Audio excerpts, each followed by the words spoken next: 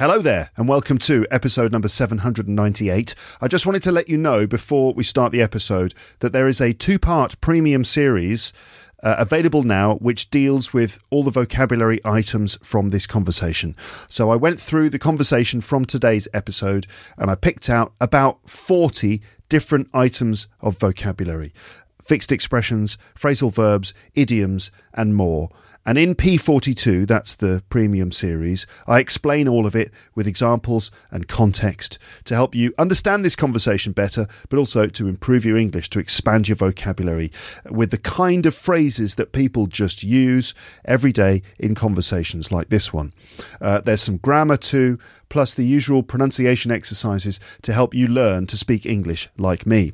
To access the double premium episode for this episode of the podcast, plus all the other premium episodes I've ever created so far, sign up to LEP Premium and you'll find a link in the description. Hey, I'm Ryan Reynolds. Recently, I asked Mint Mobile's legal team if big wireless companies are allowed to raise prices due to inflation. They said yes. And then when I asked if raising prices technically violates those onerous two-year contracts, they said, "What the f*** are you talking about, you insane Hollywood ass?" So to recap, we're cutting the price of Mint Unlimited from $30 a month to just $15 a month. Give it a try at mintmobile.com/switch. $45 up front for 3 months plus taxes and fees. Promo rate for new customers for limited time. Unlimited more than 40 gigabytes per month. Slows full terms at mintmobile.com.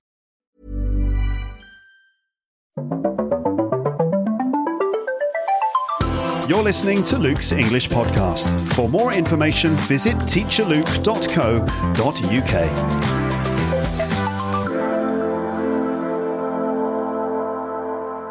Hello everyone, welcome back to the podcast. I hope that life is treating you kindly today and that you're not being rained on or baked by the sun or stuck in traffic or being chased by a bear or something. If you are being chased by a bear, then well done for managing to press play on this episode of the podcast while also attempting to escape. Well done. And good luck as well. Maybe play this episode to the bear and he or she will suddenly become absorbed in the fascinating conversation that you're going to hear in this episode. And then you can become friends with the bear and bond over a mutual love and interest in listening to Luke's English Podcast. Or just throw your phone at the bear as hard as possible and hope that it just leaves you alone.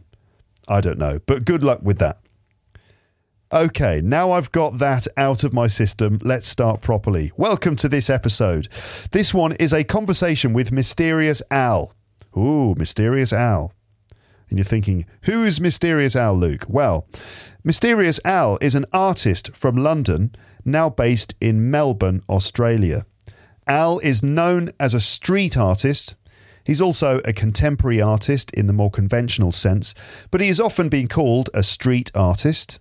So we're talking about art here in this episode, contemporary art, but more specifically street art. And street art is similar to graffiti, but it's not exactly the same thing. We'll discuss that during this conversation, the difference between graffiti and street art, as well as lots of other things. Al used to live in London and was working there at around the same time as Banksy, who is probably the most well-known name in this particular field. You've heard of Banksy, right? I guess. Banksy is famous for his stenciled street art in the UK, particularly in London and in Bristol. A lot of people have heard of Banksy. So, Al is a contemporary of Banksy and was part of the same scene as him in London. These days, Mysterious Al still displays artwork in outdoor urban areas, but he also produces canvases, fine art, prints on paper, and NFTs in his studio, which he exhibits and sells privately. A canvas, by the way, is a work of art on a canvas in the traditional way. A wooden frame with some canvas material stretched over it, and then a painting is done on that surface and then it's presented or exhibited in a gallery. So Al does canvases and also work printed on high quality paper, and also NFTs, which are a fairly new thing. I don't know if you've heard of NFTs. NFTs in the art world are basically original, unique digital art forms which can be bought and sold online, but not copied. And if you're not sure what NFTs are and blockchains and stuff, then listen on, because we do explain that stuff. So these days, Al works in his studio in Melbourne, creating canvases and NFTs and stuff, as I said, and putting on interesting exhibitions. But he also works with councils and brands, making huge murals for buildings and various other projects. Al is an amazing artist. His work is really distinctive, and he's also just an interesting person to talk to. And so I thought it could be fascinating to interview him about his art, the specific ways that he makes it, and generally to make an episode of the podcast about the issues related to street art, graffiti, and what it's like to be a working artist today. I hope that you find it interesting and that you are motivated to keep listening all the way through. By the way, this podcast is for adult learners of English around the world. And I say that because some people listening to this or watching this might not know that. This is a podcast for people in different countries learning English and who want to listen to natural, authentic conversations as a way of developing their English skills. This conversation might be a bit difficult sometimes because it's not graded for a particular English level, but I have made a premium episode series in which I explain a lot of phrases that come up in this conversation. And if you listen to that and use the PDF that goes with it, it'll really help you understand this episode properly, and you'll definitely learn more English vocabulary from it, as well as work on your pronunciation too.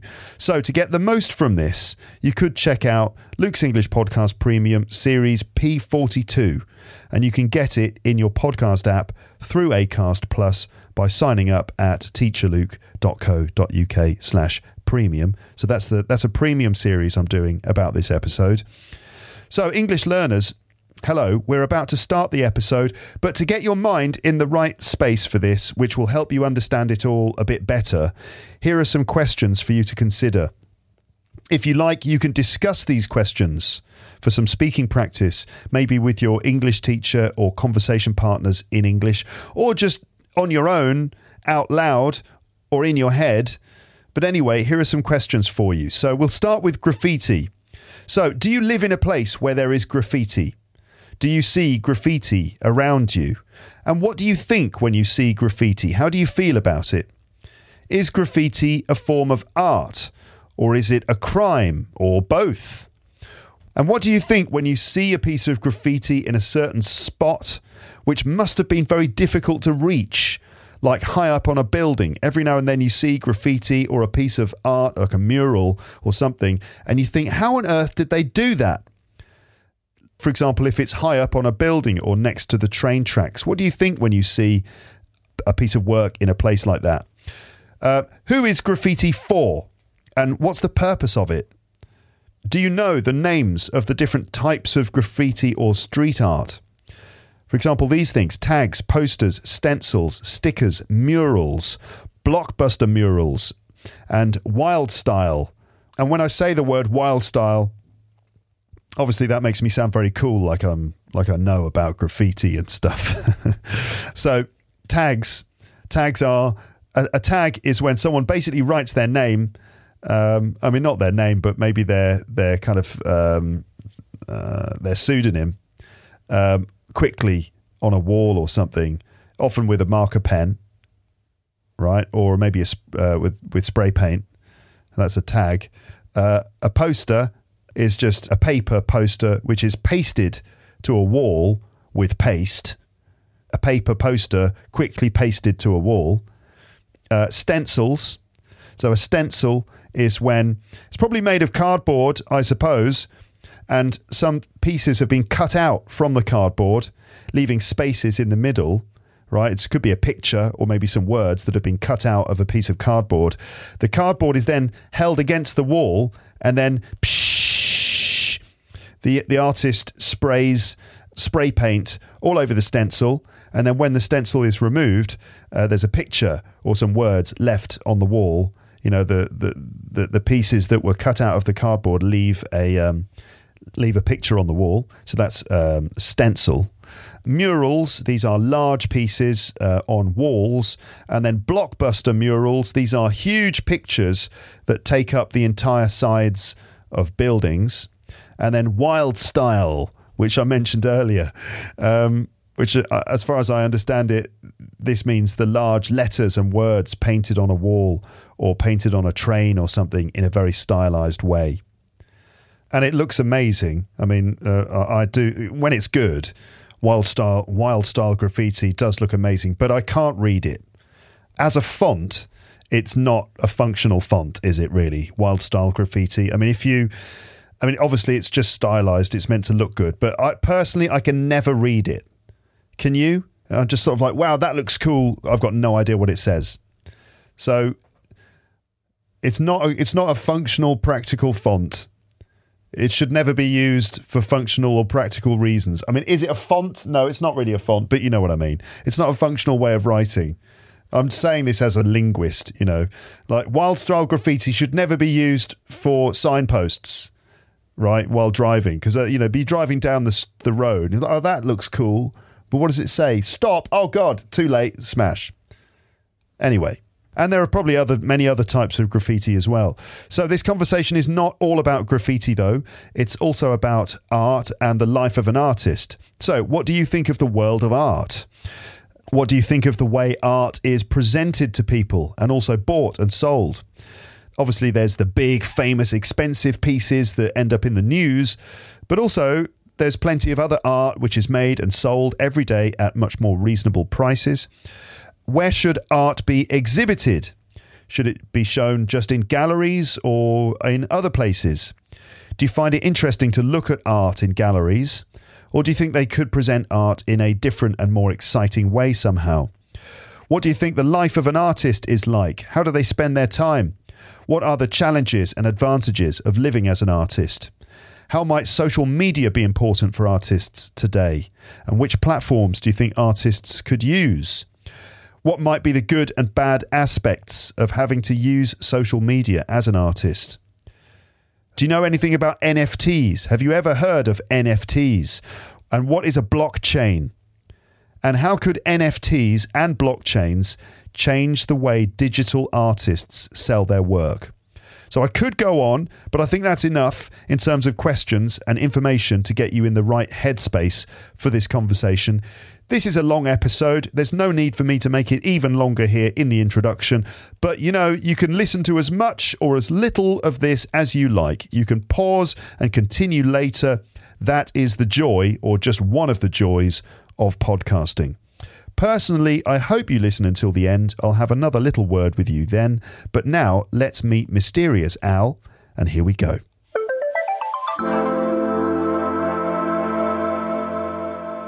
I was just thinking, right, so you're where are you at the moment? I'm in Melbourne. I'm in my studio in Melbourne, Australia. Very nice. And it's sort of end of the afternoon, sort of mid to end of the afternoon for you, isn't it? Yeah, it's almost 3:00. And so I normally finish up here around like 4:30, and then I go and pick up the kids from their different daycares, and then I go home. Very good. It's nearly 7:00 in the morning for me, so it's still dark outside. You've had an early start for this. I appreciate it. It's so difficult, trying to get a decent time with Melbourne and anywhere else in the world. It is quite honestly impossible. It's always going to suck for someone. And, you took one for the team today, so thanks. I appreciate it. That's all right. I don't mind getting up early, actually. It's fine. It's quite nice to be up before everyone else. But it's totally dark outside, and normally my main source of light when I'm recording a video is the window in front of me, but it's just pitch black out there, so I've got this kind of like big light shining straight in my face. But I do look, you and me both. Look what I've got. Oh yeah, I got one of these. Yeah, I got one of these. You've got one of those. That's the job. You've got kind of a ring light situation. Yeah, it's pretty good. I've also got a light behind me which has got like all these different color controls. Okay. Oh yeah. So maybe this is just for the video people, but I was thinking, what should I have it on? You can tell me what you think as a visual artist. Yeah. Tell Turn me it on. Let's see what the different options are. Oh, mate. Let's leave it like that. That's great. That's that ambience. It's a sort of a purpley kind of blue colour in the background. It's just a little cooler, isn't it? It's just a little easier on the eye. That's great. Then it cycles through. Oh no! There's a kind of red to orange. This is a bit cheesy the way it cycles through the different colours. You don't like that, no? You should just put the blue on. Just stick with the blue. Yeah. It's quite nice the way that first blue. That was good. It kind of goes more purple as it goes higher up in the room, which is quite a nice look. That's looking good. Okay, well, if I edit this, Al, from like saying hello to you to this, then people are going to be like, what happened? Why did the colour suddenly change in the background? I'm going to have to keep that in now. Okay, first of all, I guess the best thing to do is for you to introduce yourself.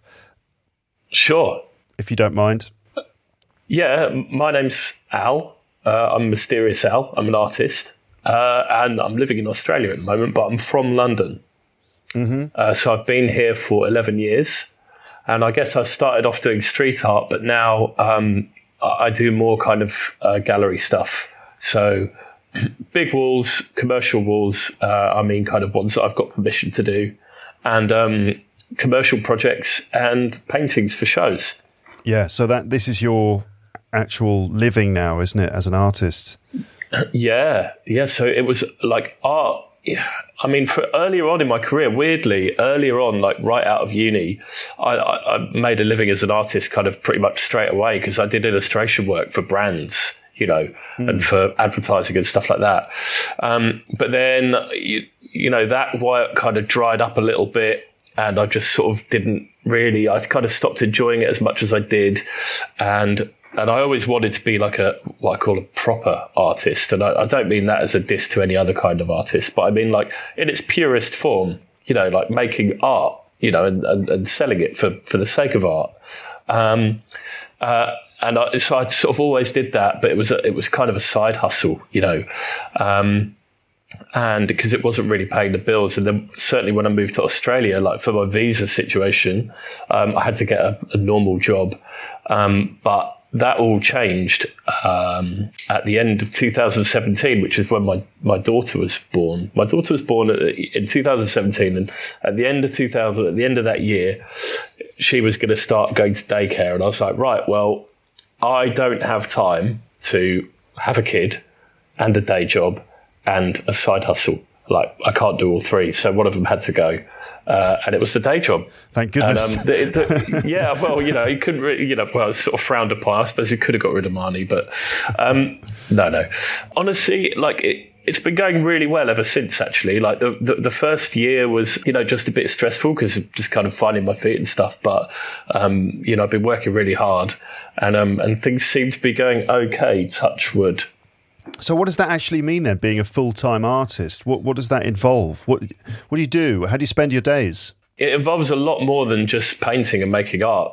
Like, a lot more that's the biggest thing that surprised me, You got to make your own work and you kind of almost got to make your own opportunities, or at least milk any opportunity you get for all it's worth, And so there's a lot of making pitch documents, approaching people with ideas, approaching galleries and seeing if you can get in, just things like that. There are lots of in Melbourne here. There are lots of council kind of projects. Whenever there's a new railway station or something, they always commission a local artist to do an artwork. So, and we call those expressions of interest. So there's always expressions of interest popping up and things that you can kind of put your name in for. And generally that involves doing mock-up work and visualizing the sort of thing that you do if you've got the job. So there's lots of that kind of stuff to be done, and then just other stuff as well. Admin, a lot of practicing, a lot of doing bad paintings and waiting for good ones to come out. There's plenty of things to be kind of filling my day with, to be honest with you. Maintaining a website. I've got like a quite a busy online store. Do you know what I mean? So that needs work doing to it. Like, and then there's social media as well, like, which I hate, but you've got to be thinking about that a lot. It seems that because of Instagram reels and all that nonsense, you've got to be half artist, half kids TV presenter these days. It's just awful. It's just absolutely awful. But otherwise the algorithm will just kick you out, won't it? Right. You're not even on Instagram. I went on your Instagram profile and you haven't posted anything for about 5 years. That's right. Have you just given up with it? I've got one post. I set up Instagram, put one post on it and then just never like used it ever again. I noticed, you won't know this because on my Instagram, I just took a little photo of my setup and said that I was going on your podcast and found your user. You'll never see it because you don't go on Instagram, it seems, but I tagged you. And then I visited your profile. I thought, shit, mate, I should really be following Luke. But I didn't bother Luke because there's just nothing happening there. I know. It's just a waste of a follow. I should probably make the most of Instagram, but it's just like, I mean, as you know, having to deal with social media and stuff, which is like just another thing that you have to do as part of the whole process. Instagram is just, I guess, just one little step too far. I do Twitter, I do YouTube, and obviously the podcast feed and so on my website. But then Instagram is just like, there's just, if there was 1 extra hour in the day, then I'd be posting on Instagram a lot more, you know. Instagram just feels, it just doesn't feel good these days. I think a lot of people are in the same boat. It's quite a kind of toxic spot. How? And also, there's just a lot of, I just feel that there's just a lot of negative energy on there. It also makes a lot of people feel really bad about themselves, including myself. Because, when things aren't going well and you go on Instagram and, people that you follow are painting a giant wall in LA or doing a collaboration with Nike or something, you're just like, man, and it just makes you actually lose sight of all the good things that you are doing, albeit in a smaller space, it's still just as important. Yeah. And so, I'm kind of conscious of that. And I sort of took a bit of a break from it a few years ago. And now I just take it with I treat it with a pinch of salt. I really, really do. I try not to spend any more time on there than I absolutely have to. It's just not a good spot. And the other thing is they keep changing the goalposts and, changing the algorithm or whatever else, and you can just get rugged, straight away. You can build a good following on there. What do you mean you can get rugged? That's a nice expression. They can just pull the rug out from underneath you. You're standing on a rug, and they just pull the rug, and you fall over like that. It's an expression. Exactly that. Imagine you've spent a lot of time standing up, right? Yeah. Oh yeah, I should really be explaining these things. Okay, so that's what we're doing. Yeah, we might have to. Rugged. Yeah, go on. It's an expression which basically means that they can trick you at the last minute or turn around at the last minute and treat you badly to fool you and rug you, which comes from, I guess, in the Tom and Jerry cartoons where they pull a rug out from underneath someone, right? Yeah.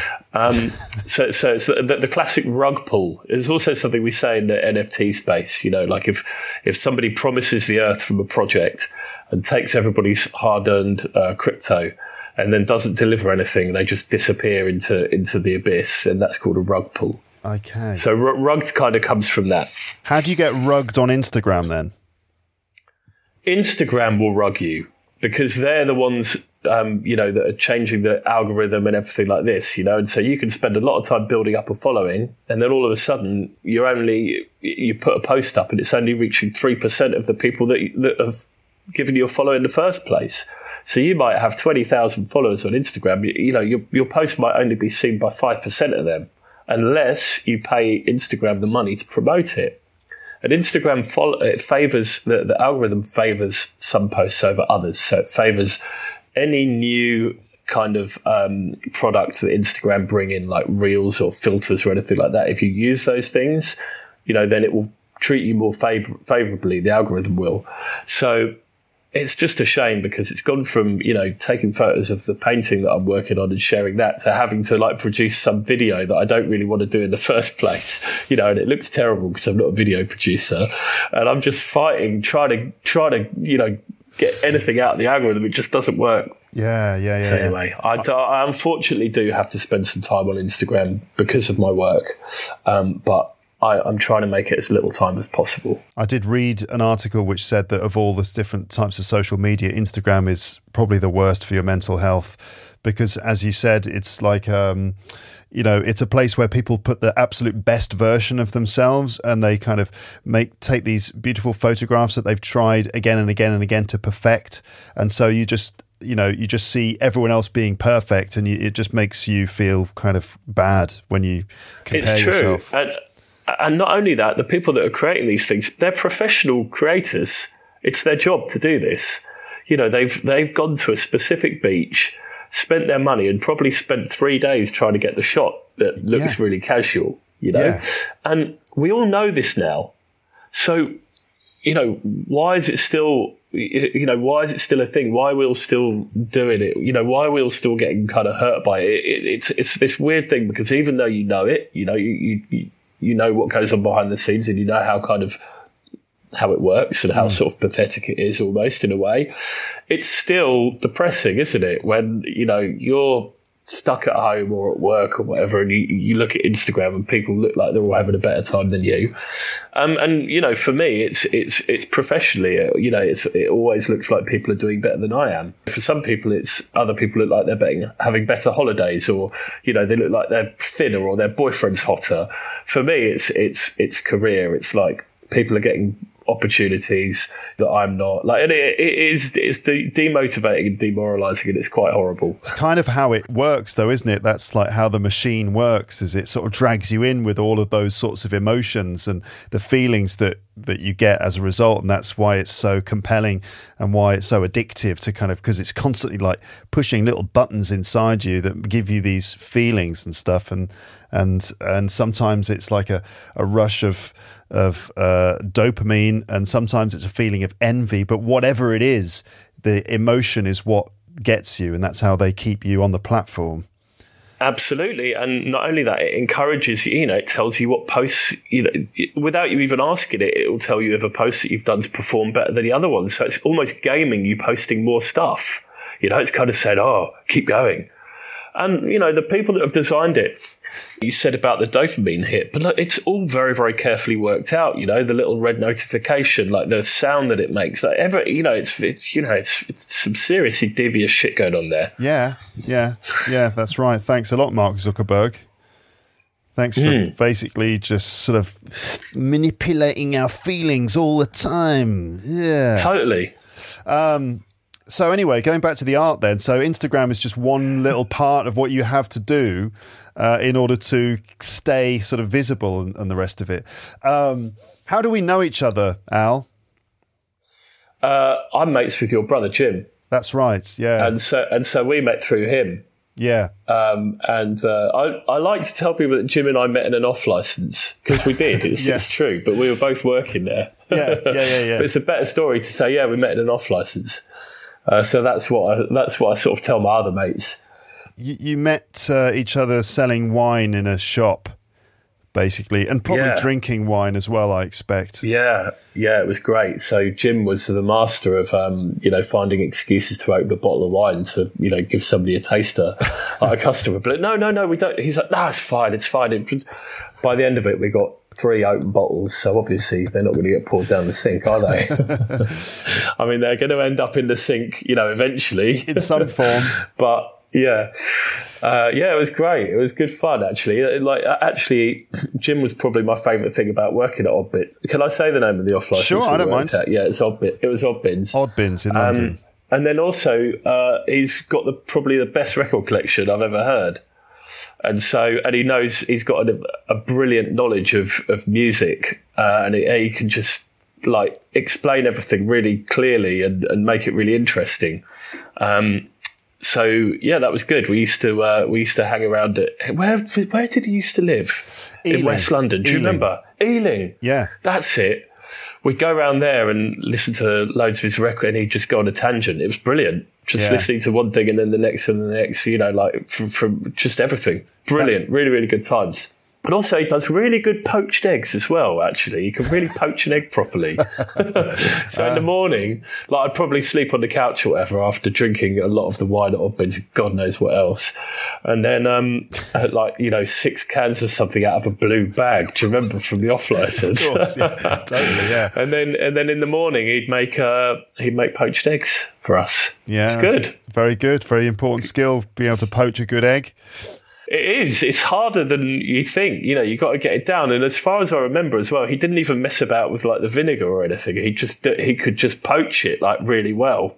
There you go. I still can't do it as good as he used to. Or maybe it's just because if when you've got a beating hangover, if anyone presents you anything on toast in the morning, you're going to be happy with it, right? It's hardly like, it's not exactly rocket science. Yeah, they're probably very average eggs, but yeah, because you had such a hangover, exactly, they tasted so amazing. All right, so this is sort of like the mid-noughties, like 2005, 2006, that kind of time.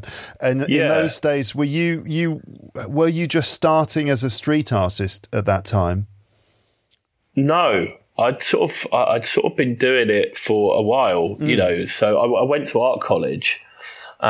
Before that, I was just doing kind of, I guess, normal art. I hadn't really found the kind of thing that I was doing.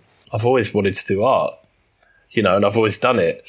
And like, you know, even if I wasn't making a career out of it, you know, I'd still be doing it. Before I was making a career out of this, I was doing it in my spare time, and I'm just very fortunate at the moment that I'm in a position whereby I can do it full time. Like the goal for me is to just keep spending as much time doing art as possible, and if I can get paid to do this and have more time to do it, not have to you know, spend time doing anything else for money, you know, then great. Like, this really is the goal for me, is to just keep doing art for as long as possible. But by the time I met Jim, I guess I'd been doing art on the street for like maybe 5 years or so. And so, yeah, I was already I guess I was sort of like, let's say, established, like at that point, you know. I kind of knew what I was doing. I had a bit of a style, and I had ambition, you know, and I had like an idea of like where I wanted to go. There were artists that I really liked, and, you know, I was really driven and influenced by them.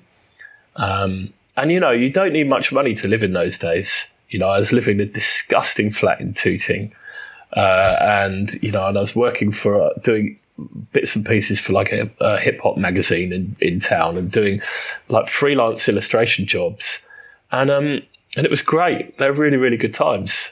Really good times. How did you get started as a street artist then? I guess you went to art college, but when did you first start? I mean, another word for it is graffiti, right? I mean, do you use the term graffiti? No, not at all. So this is a really important thing to explain to your listeners. Yes. So there's a very, very big difference between graffiti and street art. Graffiti is, although it's quite an anarchic thing, it's actually got a very, very fiercely defined set of rules to it. You know, there's a specific style, there's a specific way of painting, you know, there's a specific way of applying, you know, the work, spray paint on a wall, you know, specific ways of doing letters, different kind of styles within the graffiti. And graffiti writers are infinitely more hardcore than I will ever be. And I was really interested in graffiti, but I wasn't a graffiti writer or artist at all. Like, I did a bit of tagging when I was younger, but I can't paint letters. I'm not hardcore enough to spend time, you know, painting big, long, illegal pieces. And I'm too scared to, you know, climb on railway tracks or up at the side of buildings or anything like that. So I was absolutely none of those things. But yet I still loved the, you know, I love the look of it. You know, I love the bashiness. I love the interruption. You know, I like seeing a wall, you know, grey wall with a big piece in the middle of it. I loved getting the train into town and seeing all the burners along the side of the railway track. You know, it was really exciting. Burners? Pieces, you know, like you know, big colourful graffiti pieces that have been done overnight. You know, people get on the tracks when they're not so busy, and they spend time out there painting in the dark. It's a really difficult, and, you know, I've got mega respect for those guys. But there were like a few of us who kind of were looking at graffiti and who were influenced by it within our own art, but we weren't graffiti artists. So what were we? You know, we didn't know. Like, we were, you know, misfits. You know, we started to put work on the street as well. So we were like, you know, drawing little characters with marker pens, or we did paste ups, which was, you know, doing a character, making a poster out of it, taking it to Kinko's, you know, having it blown up to like AA0 or whatever, and then using wallpaper paste to stick it up somewhere, you know, like on the side of an old shop, or, you know, on a bridge or whatever. So we would do that kind of stuff. But the term street art wasn't really even coined until the kind of mid 2000s. I think to sort of 2005 or so. Before that, I always thought like a street artist was somebody that was painting the Mona Lisa on the pavement at Covent Garden. Do you know what I mean? Or somebody dressed like a robot with a whistle in their mouth. Like those were street artists. Or someone like drawing caricatures of tourists in Covent Garden. Yeah, exactly, that kind of thing. So street art, like suddenly this term was coined, and me and my little crew from London, we kind of found ourselves at the forefront of it. It was really, really exciting time. So what is the difference exactly then? Is it this sort of the illegality aspect, or what? It's a difficult one to kind of explain. I think it's more the artist than what they're doing, right? So you are either a graffiti artist or you're not. Okay. Do you know what I mean? Like the graffiti artists have got a completely different mentality. They've got bigger balls, and they're, and so I think it comes down to the artist as opposed to what they're doing. So there are graffiti artists that paint characters, like the same way that street artists do. They'll just do it in a more risky spot, and just go at it with a different mentality. Graffiti is a way of life. Yeah. It really, really is a way of life. There are some graffiti artists who are, commercially very, very successful, and there are some that are just as good who don't want to be. Like there are some for whom graffiti will just be a hobby and a way of life, but they'd never want to kind of profit off of it. And I really respect that too. They might be working as an electrician, but they're very, very hardcore and going out every night. And, you'd never know. Yeah. And so, that always, that always fascinated me too. I love the kind of secret identity side of it too. It's really, really nice. Hence the sort of the name that you came up with, Mysterious Hal. Hence the name. Yeah. I'm not very mysterious though. That's the irony, right? Like here you are just telling us everything about your work and stuff. There's not really much mystery there, but it's still a great name. It's still a really cool name. It's catchy as well as sort of, identifiable. I was going to say, so I'm an English teacher, right? English language teacher. And so a lot of the time I spend my time in classrooms with course books, helping my students learn English, right?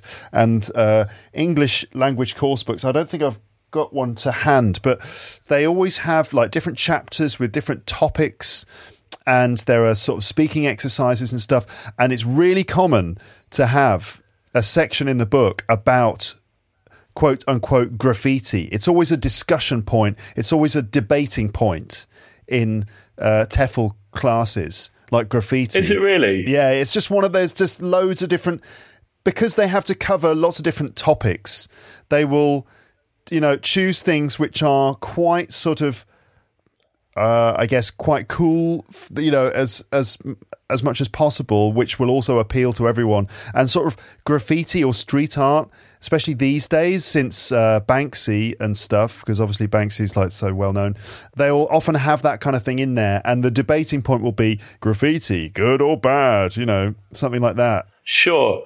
I mean, I think it's just interesting though, isn't it? It's just interesting, graffiti. I think a lot of people are fascinated by it. Yeah, exactly. Because graffiti, good or bad? Well, I mean, it depends who you ask. Mm-hmm. It's Banksy did something very, very unique, right? And that was he started making graffiti or street art, whatever you want to call it. I'm going to call it graffiti, right? He started making graffiti that was not for other graffiti artists. It was for the public. And that was a huge thing because prior to that, especially within the graph communities, if somebody's putting up a piece somewhere, they're not really interested in you seeing it. They want other graffiti artists to see it and go, wow, like he's got that right. He's all around this area, or this is my area, and now he's starting to come in here, and I need to step my game up, or like how did he get up there? Like, yeah. And I'm interested in that as well. Like I'm often just kind of looking around on the street, and I'll see a tag halfway up a building, and I'll go, how's he? And then I work it out. Oh, they trod on a bus stop, and then he went halfway up that drain pipe, and then stood on that ledge. It's just interesting to work out like how they actually apply it. How, the logistics of it, and so. I think it was really. I think that was. Banks is a genius in many ways, but I think the initial part of his success was exactly that. He started making work that people could really easily connect with, right? And work that's really easy to kind of get. You can almost get the punchline, right? And that makes you feel good because you've understood it. And it's funny, and you get the joke, and then you can associate with the piece. Do you know what I mean? Yeah. So you look at the image, and instantly you can kind of understand it. It's almost like a little visual joke, for example. Exactly. I remember when I was living in London, he did all those rats. So there'd be like little sort of stenciled graffitis of rats in different locations, and the joke was, London's like full of rats.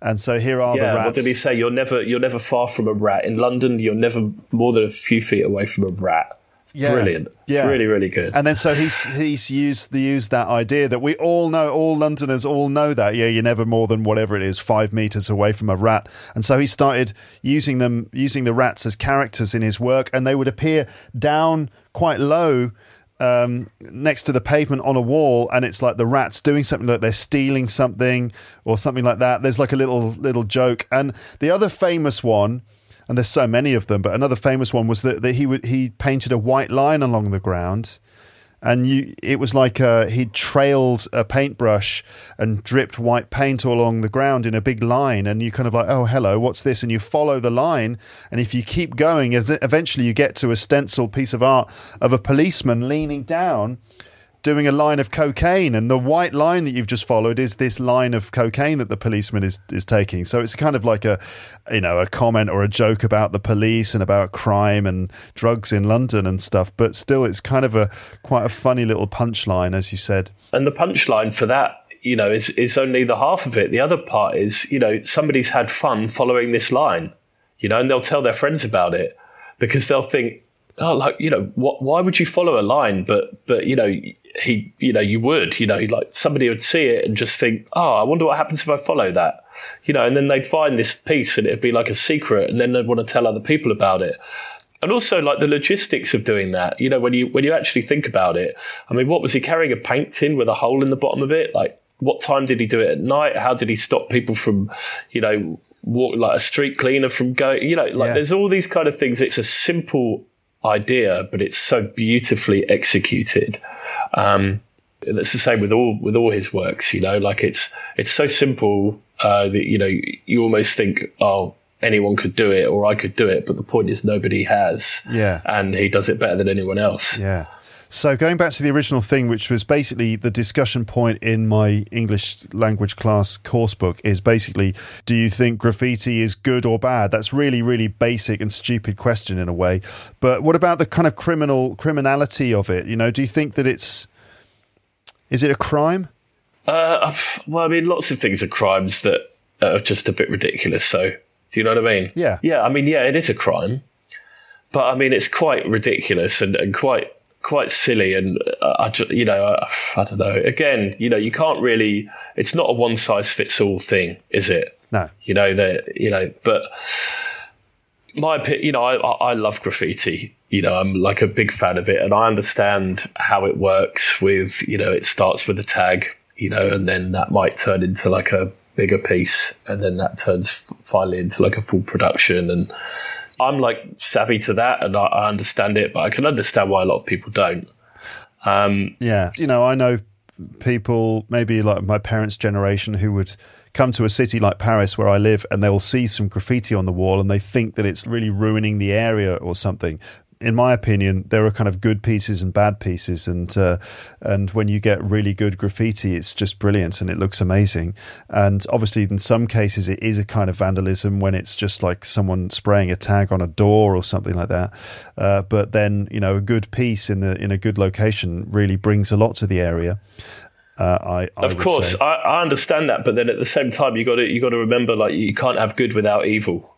You've got to have beauty in the beast. And you can't tame the beast. you know, and so it's never a case of, let's just keep all the nice pieces and get rid of all the tags, because they're both just as important as each other, you know. They fuel each other. And so, you know, you got to have both. You got to have both. You know, there's, you know, I don't like pop music, but I don't think we should get rid of it. You shouldn't get rid of all music just because you don't like pop music. Or shouldn't get rid of any music. Yeah. You know, just because I don't like it doesn't. You know, I could say that, you know, that going to a supermarket and hearing whatever's in the top 10, that's more offensive than seeing someone drawing a cock on a wall, right? but you know, it's not up to me, and you just got to. Do you know what I'm trying to say? I'm making a point in there somewhere. I do. Another thing, going back to Banksy again. You're going to have to explain quite a lot to your listeners. Sorry about this. I don't know if I can. I don't know how I'm going to deal with that. I'm just hoping that they can hold on, and that the fact that graffiti or street art is a compelling subject hopefully is going to kind of keep them motivated to get through the things that we're not being very clear about. But it's always the way, Al. It's always the way. So I was just going to make one other point about this, maybe a final point, and it's in Banksy's book. He kind of makes a slightly political point about all of this, and that is the idea of who gets to decide what is put into public spaces. And when you're walking down the street, there are so many pictures or visuals around the place which have been put there, and that they were put there without our permission, in public spaces. And these are sort of business-oriented things. I'm talking about advertising, billboards and posters, which are everywhere in the city. Now, we don't get to decide those things that are put up, and yet they are there to capture our attention.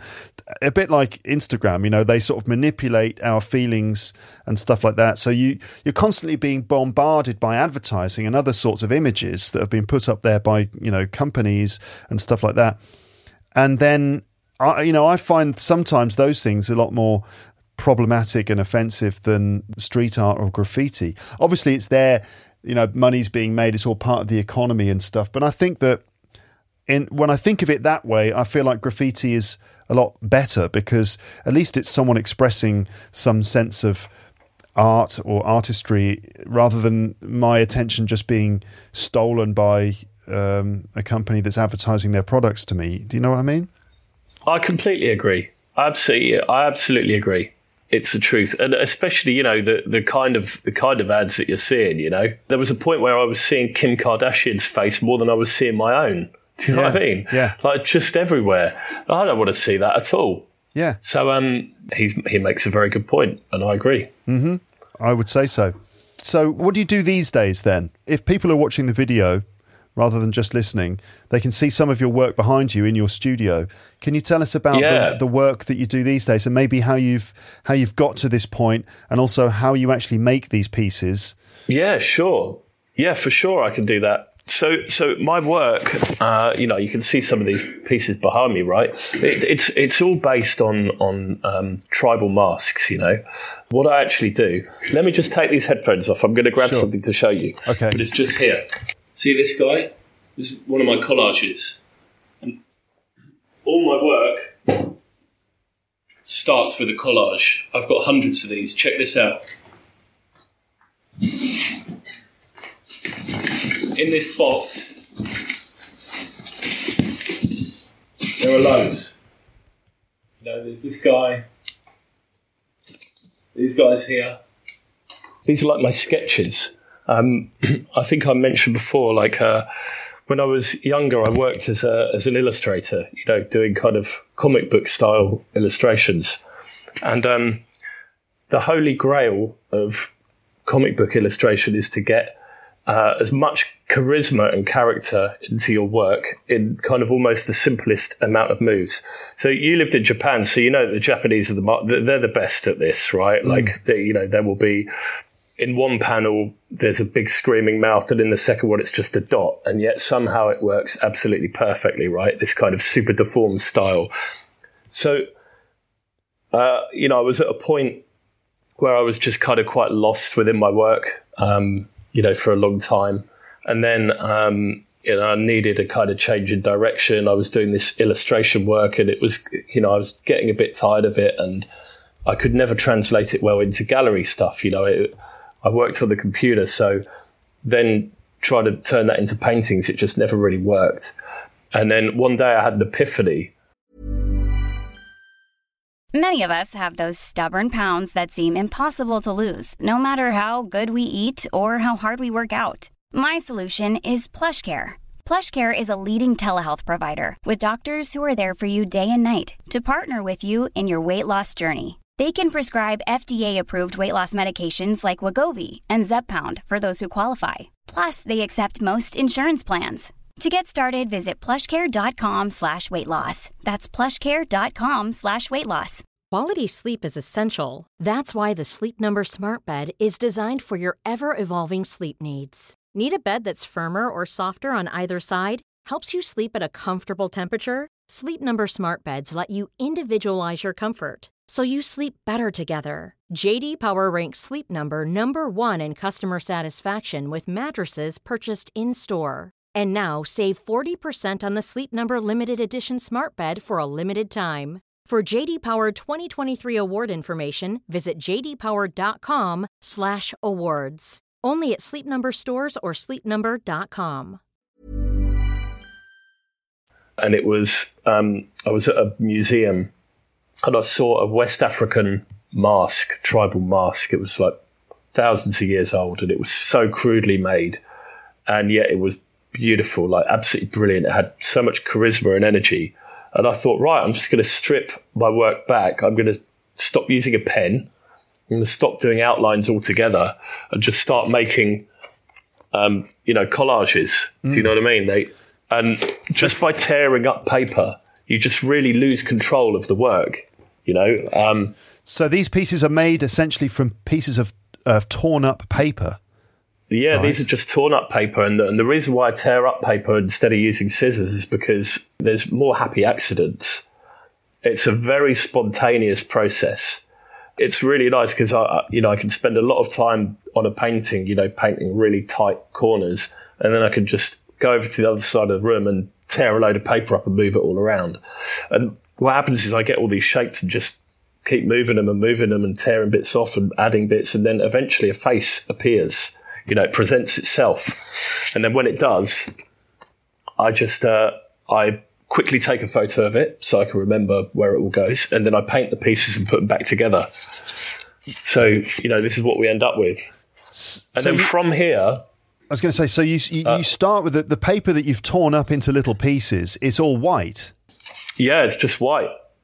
Okay. Yeah. I can't get the colours of paper that I want, so I have to paint them all. Right. So there is kind of what's the word for it? A kind of craft involved. I mean, this is one of the aspects of art. It's not just like the result of it, but it's like the way it's done. And so there's like the craft is that you using a certain type of paper, ripping it up in a random fashion almost, and then you know what? Yeah. I actually have to use a very expensive French watercolour paper. Oh, yeah. Because a French printmaking paper, because it tears better than anything else. And also you need a paper with a really high thread count so that when I paint it, it doesn't buckle. Buckle? So with these guys, for example, it doesn't wrinkle, it stays nice and flat. Yeah. So with these, you can see it's really beautiful. Yeah. And actually the little details in it are like real nice. Yeah, the way it rips is very sort of satisfying. The way it rips is great. And so I don't know, by doing this, it was just a much more spontaneous, high energy way of working.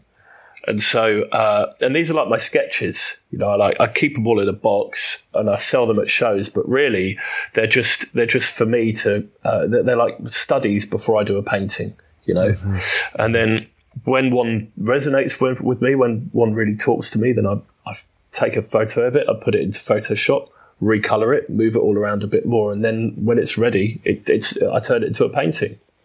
So it's a really nice process. How do you go from Photoshop to a painting then? So once I'm in Photoshop, I get the final size image that I want, and then I project it onto the canvas, and then I paint it. Where you project it like with a kind of with like a movie projector. I've got like a just a digital projector, and I just do that, and then so I project it, trace around all the edges, and then I actually what I do is I put the image on my phone as well.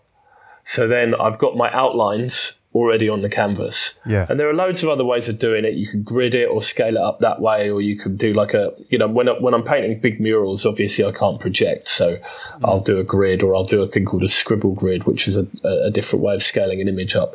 But in the studio, it's just a better result and it's quicker and easier to just project it because I can control the lighting in here. It's nice to project it, do all the tracing, and then I can just look at my phone and I know what colours go where. And then after that, it's a much more enjoyable process because I get to spend more time doing the bit that I enjoy, which is the actual craft of the painting, and less of the stuff that I don't enjoy, which is scaling it up and rubbing it out and scaling it and redoing a bit and moving an eye 1,000 times because it just, it just gets boring doing it that way. And I want the work to always stay fun. So projecting really works for me. Right, so let me just try and go through that process again. So you start with white paper, which you rip up into different shapes. You then lay it down on top of itself and move things around and rip things a little bit more until a face emerges. And then once you've got that, you take a photo of that so you remember the arrangement. And then you paint all the bits of paper that you've ripped up and you rearrange them. But paint with the painted version, so that's where all the colour comes in. And then you take another photograph of that, right? Yep. And then you will, with the photograph, you can put it into Photoshop and sort of rearrange it and fix it a little bit. And then you project that onto a larger piece of paper on the wall. A canvas. Actual canvas. Yeah. And then you paint, you kind of just sketch the outlines of it, and then you paint it again on the canvas. And then you can either present those canvases or you can sell them to people and stuff. Exactly right. That's exactly it in a nutshell. But also sometimes you're dealing with much, much bigger pieces. Like when it's outdoors, it's like the side of a building or something like that. And in that case, you have these other methods of scaling the image so that you take the image that's small on your phone and make it the size of the side of the building, which is, again, another sort of technical aspect that must be really complicated and difficult, like making it from a small image to a large image, but keeping the proportions and putting it on the side of a building. The good thing is that my work's quite forgiving, right? So if I do make a bit of a mess up, quite often nobody will notice. Do you know what I mean? I can just change it and it's okay. Like there are some friends of mine who are hyper realistic portraiture painters, and if you get the eyes just a little bit too far apart on a portrait of a girl, then, it can go south very, very quickly indeed. Yeah. But with my stuff, what I do is I generally take a really, really high quality photo of the wall that I'm going to paint. And then I will use Photoshop to layer my artwork over that image, right? So I've almost done a kind of mock-up. And then from there, I then change the opacity of the layer with my artwork on, and I pull it back to around 50% so I can still see the wall behind the artwork. And then I can use what's already on the wall, like any marks that are already there, or even counting bricks or, like signs or windows. I can use all those as reference points for when I'm sketching the wall up. Does that make sense? So I could say, for example, like I've got a picture of a wall, and it's got a drain. Let's say it's got a drain pipe in the middle of it and a window, and it's made of bricks, right? I lay my artwork over the top of it in Photoshop. So wait, you've taken a picture of the wall where you're going to taken a photo of the wall, right? And you put that photo into Photoshop. Yep. Okay. And then I layer my artwork. I layer the thing that I'm going to paint over the top of it. So I've already done the image that I'm going to paint. Yeah. And I put that in as a new layer. And then I turn the opacity down so it's about 50%. So it's 50% see-through. Yeah. And then from there, I can then look at it and go, okay, the eye sort of goes halfway towards the drain pipe. So I make a little mark up there on the wall. And then I go, and the eye is how many bricks thick? 1, 2, 3, 4, 5, 6, 7, 8, 9, 10. Right, the eye is 10 bricks thick. So from there, I do another line, go 10 bricks down, do another line there. And then I just sketch it up that way. I start with the eye and then I just build my way out. And I go, okay, well, this bit's easy because there's a big blue section. It's from that door, like in a kind of diagonal line down to that drain, you know, and I just do it that way. Wow. So it is easier than I've made it sound. No, it's I see you've like got a technique for doing it that you say is easy, but it's just like working out the craft of how it's done. It's just impressive. Practice. Yeah. But my stuff's a lot easier to do than, you know, people that are doing like, you know, complicated. I mean, if you've got to paint a portrait of someone, I mean, that'd just be my worst nightmare because, you know, people already know what that person's supposed to look like. You know, and if you get it wrong, then it's obvious that you've done a bad job. But whereas with mine, you know, my work's very forgiving, and you know, it can always be amended, and really, it's about the overall impact of what I do. You know, it's about the fact that it's big and bright and fun, as opposed to people. You know, I do generally finesse over the details. Like I spend a lot of time doing what I do, but if there is a mistake, it's going to be less likely for people to spot it. Yeah. I mean, going back to the example of like a mural, if that's the right word, a picture on a wall, like a huge wall that's a picture that takes up the whole wall. I guess that's a mural, right? Going back to the example of other types of murals where they have to be much more careful over the details. There was one put up in Liverpool recently in a street outside the centre, and it's a big image of Ringo on the side of a building, and that's the sort of thing where they'd have to get it just right, because if they don't get it right, Ringo's going to look all wrong, you know. Yeah. Did you see that one on Twitter of someone had painted a mural of the Queen? Yeah, I did see that. And the eyes were too close together, and it just looks so bad. And like I feel for those guys, because there is just no denying that it looks bad. Yeah, you know, and it's and that is not a, you know, that's not.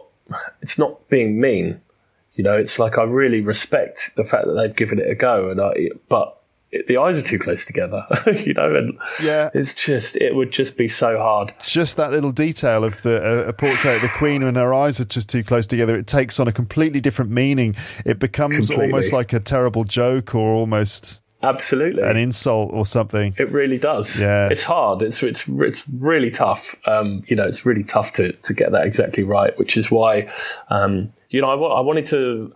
It was deliberate for me to find a style that would be the same on the street as it is in the gallery. You know, like I wanted something that I could replicate into both, and also something that I could also apply to stuff commercially. You know, so I can take various assets and I could put them on T-shirts, or, you know, or like the side of a van, or like for brand. I can do anything with them. Mm-hmm. And when I was kind of developing my style, I was very aware of that, and I wanted to make absolutely sure that, because previously I was doing one thing on the street and something else for my commercial stuff, and my gallery stuff was kind of somewhere in between. And there was a big disconnect, and it's not very confident to have so many different approaches. I think it's better to just move confidently with one. And so it was very important to get that style right, so that it's instantly recognizable as me. And hopefully, you know, I'm getting to the point where, if, you know, when people see the kind of polo eye shape, you know, which I use in all my work, it's mine. You know, that's kind of become my shape now. You know, and it's something that hopefully people associate with my work. Yeah, definitely. Who actually consumes your work then? I mean, if you could just sort of, like, we've talked about how you make it and all that, the process, and, you know, some of your inspirations and so on. Who's actually taking the art and consuming it, and how are they doing it? Well, it depends how you mean by consume it. Like I'm fortunate to have a decent collection of buyers. You know, my work's affordable. So, you know, I'm careful with my price points, and I make sure that, you know, if somebody wants something by me, you know, they can probably get it, like, be it a pin badge for $5 all the way up to like a painting for like $6,000 or $7,000. So I really try and have, you know, different entry points to my work. And then, you know, it's another reason why I really love working with brands, because, you know, I just did bunch of T-shirts and apparel with Tommy Hilfiger. I'd done stuff for Adidas, you know, Carhartt and all these guys. And that's a really, really good way for people to, you know, to get into my work as well, which is really nice. You know, perhaps if you can't afford $200 for a screen print, you might be able to afford 50 for a tee. So it's really nice to have my work accessible to so many people. And then more recently, with the kind of exhibitions that I've been doing, I've been trying to get in front of people who don't think they're into art yet. You know, I've kind of already cornered like the market of people that are already aware of my work. You know, they're good now. Like I've got them interested. So now it's time to actually get other people involved, like normal people, you know. And what I've been doing is I've been doing really, really big exhibitions where I do really fun, interesting things, and that gets good publicity. And if you get in decent press, then you get loads of people coming to your shows. And then those people join your mailing list or follow you on Instagram. And, you know, talking about Instagram again, unfortunately. But so you know, the answer to your question is, I mean, hopefully a bit of everybody does, really. You know, it's deliberately a very accessible style. It's quite sort of easy to like, you know, because it's bright and colourful and fun. And then when we were talking about Banksy earlier, and I said about how he does stuff that people get a punchline, you know, and then they feel good because they've engaged with the work and, you know, they feel connected to it. I do the same sort of thing with my stuff. It's like with my collages, everybody thinks they can see something different in it. You know, like somebody might think it looks like a dog or a fish, or, you know, I had somebody come to my show and she bought a collage. She thought it looked like her boyfriend. So I'm like, okay, you know, that's great. You know, when I'm making them, I deliberately try not to think of like a parrot, you know, because I'll end up doing collage that looks like one. And sometimes when I need colour ideas, I will look at tropical fish, right? Because they're amazing colours. But then I don't want to make a collage that deliberately looks like a fish.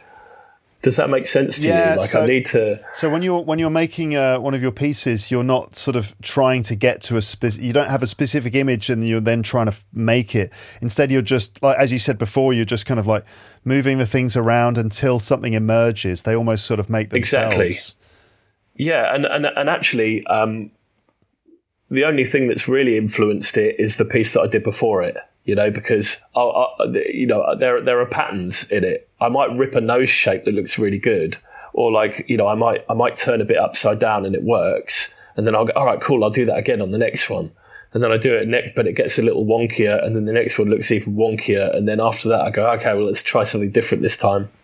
So you know, sometimes I can be working on like 4 or 5 of these at the same time, and also sometimes I might see one on the wall that's got a bit that would look better on another one. I just rip its face off and stick it on another one. You know, like I treat them really badly. You know, like they're just stapled up on the wall and they're like on the floor. And even with the last show, right at the last minute, some of them didn't fit in the frames, so I just ripped their ears off. Do you know what I mean?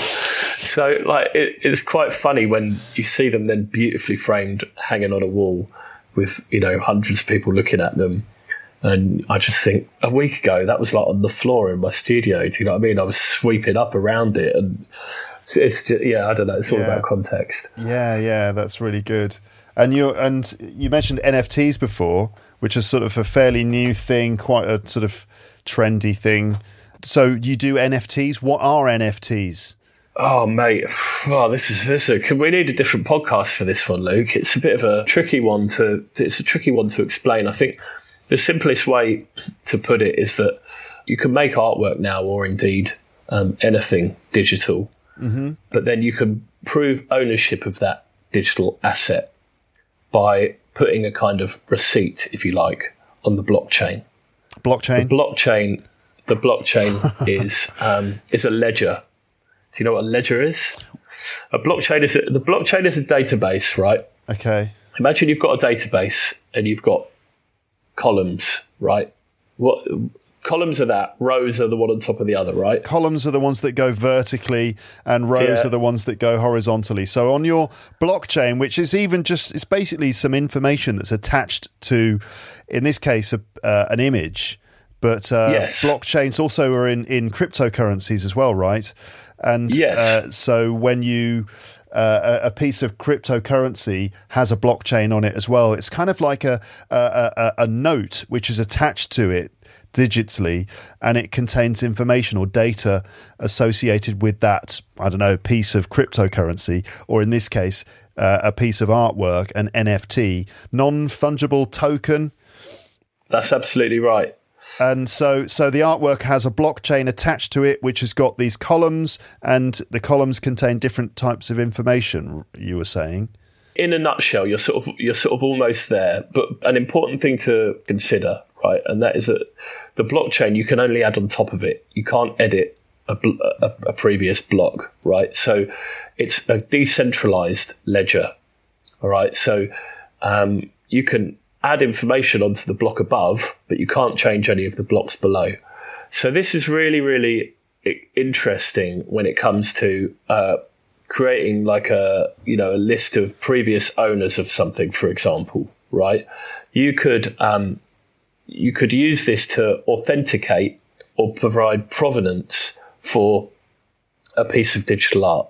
So I could say, for example, I could send you an animation and you buy it off me and you love it and you put it on your computer or you put it on your TV and watch it, you have it on your phone.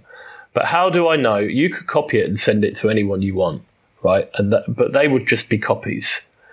You would have your wallet ID, which is essentially your name. You would have that on the blockchain to say that you own that piece, and it would have a record of how much you paid for it and when. So anyone could access that information. They could say, who owns this digital asset? They could look it up and they could say, Luke does, because there's his wallet ID on the blockchain. It's kind of like a digital stamp. It is, but then if you then sold that to somebody else, that transaction would just happen in a block above it. So I'd be able to see, okay, so Luke sold it to Jim after that, and actually the price went up. And then if Jim sells it, the same thing happens. And I could look into the whole history of this piece. So this has been a massive thing for digital artists, because previously it's just been a bit of a murky world, like how you actually buy digital art, how you display it. Like that's still sort of, that we still haven't quite figured that out yet, I don't think. As soon as augmented reality kicks off, that's going to change everything. But again, this is a completely different podcast. I just think that this is the first step, is to use the blockchain to prove ownership of something, right? So you can have a piece of art, only this time it doesn't physically exist, but you can still prove that you own it. You can still sell it and trade it, and hopefully the value will go up, and et cetera, et cetera. Does that make sense? Yeah. But art's only the beginning. You can do really clever things like, put tickets, event tickets or concert tickets, they can go on the blockchain and you can prove that they're legit really, really, really easily. And, eventually you could hopefully have a property on the blockchain so that if you're going to buy a house, you could look into the whole history of that project. You could look into the whole history of it, how much it sold for, when it got re-stumped. All this kind of information could just be on the blockchain, so that you don't have to trust some shady estate agent. Do you know what I mean? Like, I think that, and also all this information is decentralized, which means that nobody has complete control over it. It means that, nobody can go, oh, I'm just going to edit these last blocks, or I'm going to delete this. Like, nobody can actually do that. The thing about the property, so just to kind of expand on that, at the moment, when someone buys an apartment, that apartment the ownership is registered through a deed, which is like a kind of a contract which proves that you are the owner of that property. Now that deed is literally a piece of paper, and that piece of paper is kept in a file in a building, right? Now, if this is the UK, it's kept in the land registry, which is a big building where they keep files that record all of the properties and who owns them, and all the deeds are actually kept there in that place, in a physical place. There's a person who's got the key to the building, someone's job to look after them, someone has to actually get it out and stuff like that. You have to write a letter or an email to request a copy of it or whatever. People can do searches on them and stuff like that. So that's a physical place sort of managed by a human being, and you have to go through that person. But so that's centralized. That's what you mean by centralized. It's all based around that specific location and that specific person and so on. Decentralized, in the digital world, essentially that data is just sort of it's just available anywhere, kind of thing. But it's still sound, it's still safe because it's part of the blockchain, which is a digital attachment to the asset, whatever it is. In your case, it's a piece of art, and that cannot be disconnected from it. The file, the digital file, has this blockchain attached to it. That's why I said it's like a stamp, and so that data is always attached to that file, which is a way of securing purchases and making everything just as legally sound, but easier. That's pretty correct. I think the big thing, though, about decentralization is, as opposed to a centralized system like the Land Registry Office, one day the Land Registry Office could just say, right, we're going to shut the doors today. But sod it, we've had enough. None of you can have your files. Can I make a change to that? No. You could get rugged, right? Yeah, you could get rugged by the government if some dodgy government comes in for whatever reason and they say, right, we own all the property now. Yep. And we've got. And you say why, and they go, oh well, we've changed all the deeds, so therefore we do. That probably never happened, but what I'm saying is somebody is in charge for that, right? Somebody has, they have the ability to restrict access to those files, or indeed manipulate them, or anything like that. Whereas if something's decentralized, then nobody has the ability to do that because it's spread out across everybody, as opposed to, it's spread out across everybody who's running the blockchain, as opposed to, just one company that are holding all the keys. We could go further into this, but this is another episode for another time. Please let's not. It's starting to do my own. I'm starting to do my head in. But it's not cool. I didn't want to talk about this today. No. It's very complicated. It is, and I've had conversations about NFTs before, and I've never quite kind of satisfyingly understood it, but I think that's probably enough. But basically it's good for you as an artist because it's just another way in which you can sort of sell your work. It doesn't have to be physical canvases anymore. It can be digital files, and yet it's still a sort of secure, legit way of selling your work and making sure there is one original file rather than everyone just copying it with a couple of clicks of their mouse. And there are also lots of really exciting things that you can do with NFTs and blockchain technology, and I've had some really good ideas in the space, which I'm going to hopefully do over the next year or so. And for me, it's just another application to my work. I'm not an NFT artist. I'm an artist who uses all different methods for making art. It could be a ghost train, or it could be a painting, or it could be like a collage, or it could be an animation, So NFTs, digital art, are just one small part of what I do. You mentioned your ghost train. Let's just maybe finish this, give you the last thing. Just tell us about the ghost train. So first of all, what is a ghost train? Well, this is a good question, because obviously we're English, right? So we know what it is. But I didn't realise before I moved away from England that it's not really part of everybody's fabric the same way that it is ours. A ghost train is a fairground dark ride. And what this generally is something that it's part of a travelling fairground. So it'll be on the back of a kind of articulated lorry or something, and it unfolds in a kind of clever way to make a kind of a little ride where you sit in a car and you go around a kind of twisting, maze in the dark in a car. Train and tracks. A plastic bat will light up. Yeah, along train tracks. You're in a little cart. and like various things will pop up and sound effects will go off to kind of try and scare you. But for us, like, they're a bit of a national treasure, aren't they? Like, we love them. Yeah. And like, there's this beautiful kitschness to them, where you're not really going to be scared, but there is still a real, like, beautiful, like, nostalgic kind of fear of the unexpected. There's always that moment where you've just given some carny £2 and he gives you a little shove, and the car goes round the corner and you're in the dark and you're just thinking, what is going to happen? And then all of a sudden, like a Freddy Krueger mask lights up, and a klaxon goes off, So, I love ghost trains as much, like it's big part of what I used to love as a kid. I just always thought it'd be an interesting way to try and do an art exhibition, And so I got hold of a ghost train last year, and I installed it in a giant warehouse in Melbourne, and I repainted the whole ghost train, and I took all the bits out and I remade all the kind of props and scares that went inside it. Yeah. So during lockdown, I taught myself about amateur animatronics. Wow. And I followed loads of animatronics guys on YouTube, and I made animated monsters with their mouths opening, and I made them out of windscreen wiper motors and gears. Yeah.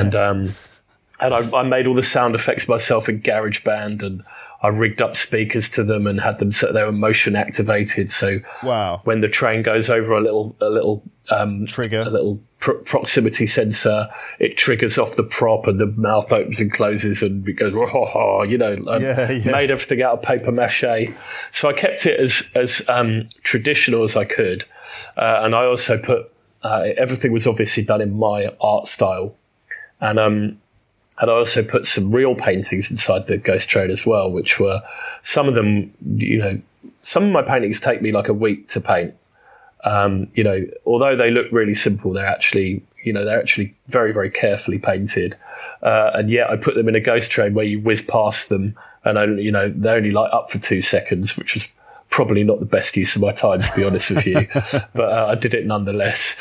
And yeah, I did it as an art show. So I had lots of help from my kind of team around me, and we had the ghost train was like the main attraction, and then after that there was like a more traditional show with paintings and paperworks and bits and pieces.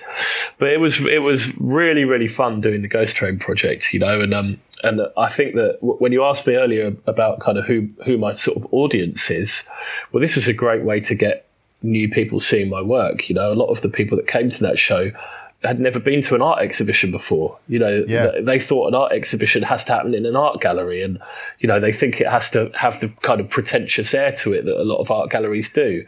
And I'm really trying to change that with the way that I do my shows, and loads of kids came to the show and they loved it. And, I think one kid went around it 20 times, which just proved exactly how unscary it was. But, it's great to, present work in a different way, and people see that, and then they go into the rest of the show and they're like, oh, okay. Oh, that painting, it's kind of got the same face as that thing that lit up and so it was really nice for people to make that connection as well, Yeah, I don't think anyone's ever used a ghost train to exhibit their art before. I don't think so. I'm pretty sure this is a world first, because I don't know if that's an official thing, but I'm just going to say that it is, because I Googled it like extensively, and I know why. It was so difficult. So absolutely difficult, logistical nightmare. Even finding a building big enough to fit the bloody thing in. Do you know what I mean? Like, they needed a 4.5 meter high roller door just to get it in, and it's 6 meters high. Yeah. So it was really, really difficult. I don't recommend it to anyone. And I did it so no one else has to. It was all run from just the electricity supply, was it? Yeah, it uses 3-phase electricity. Yeah. But it's actually just 12 volt DC, so it's not very powerful. It just needs a 3-phase circuit to roll off of. Okay, all right. Still don't touch the rail though, because you'll know about it.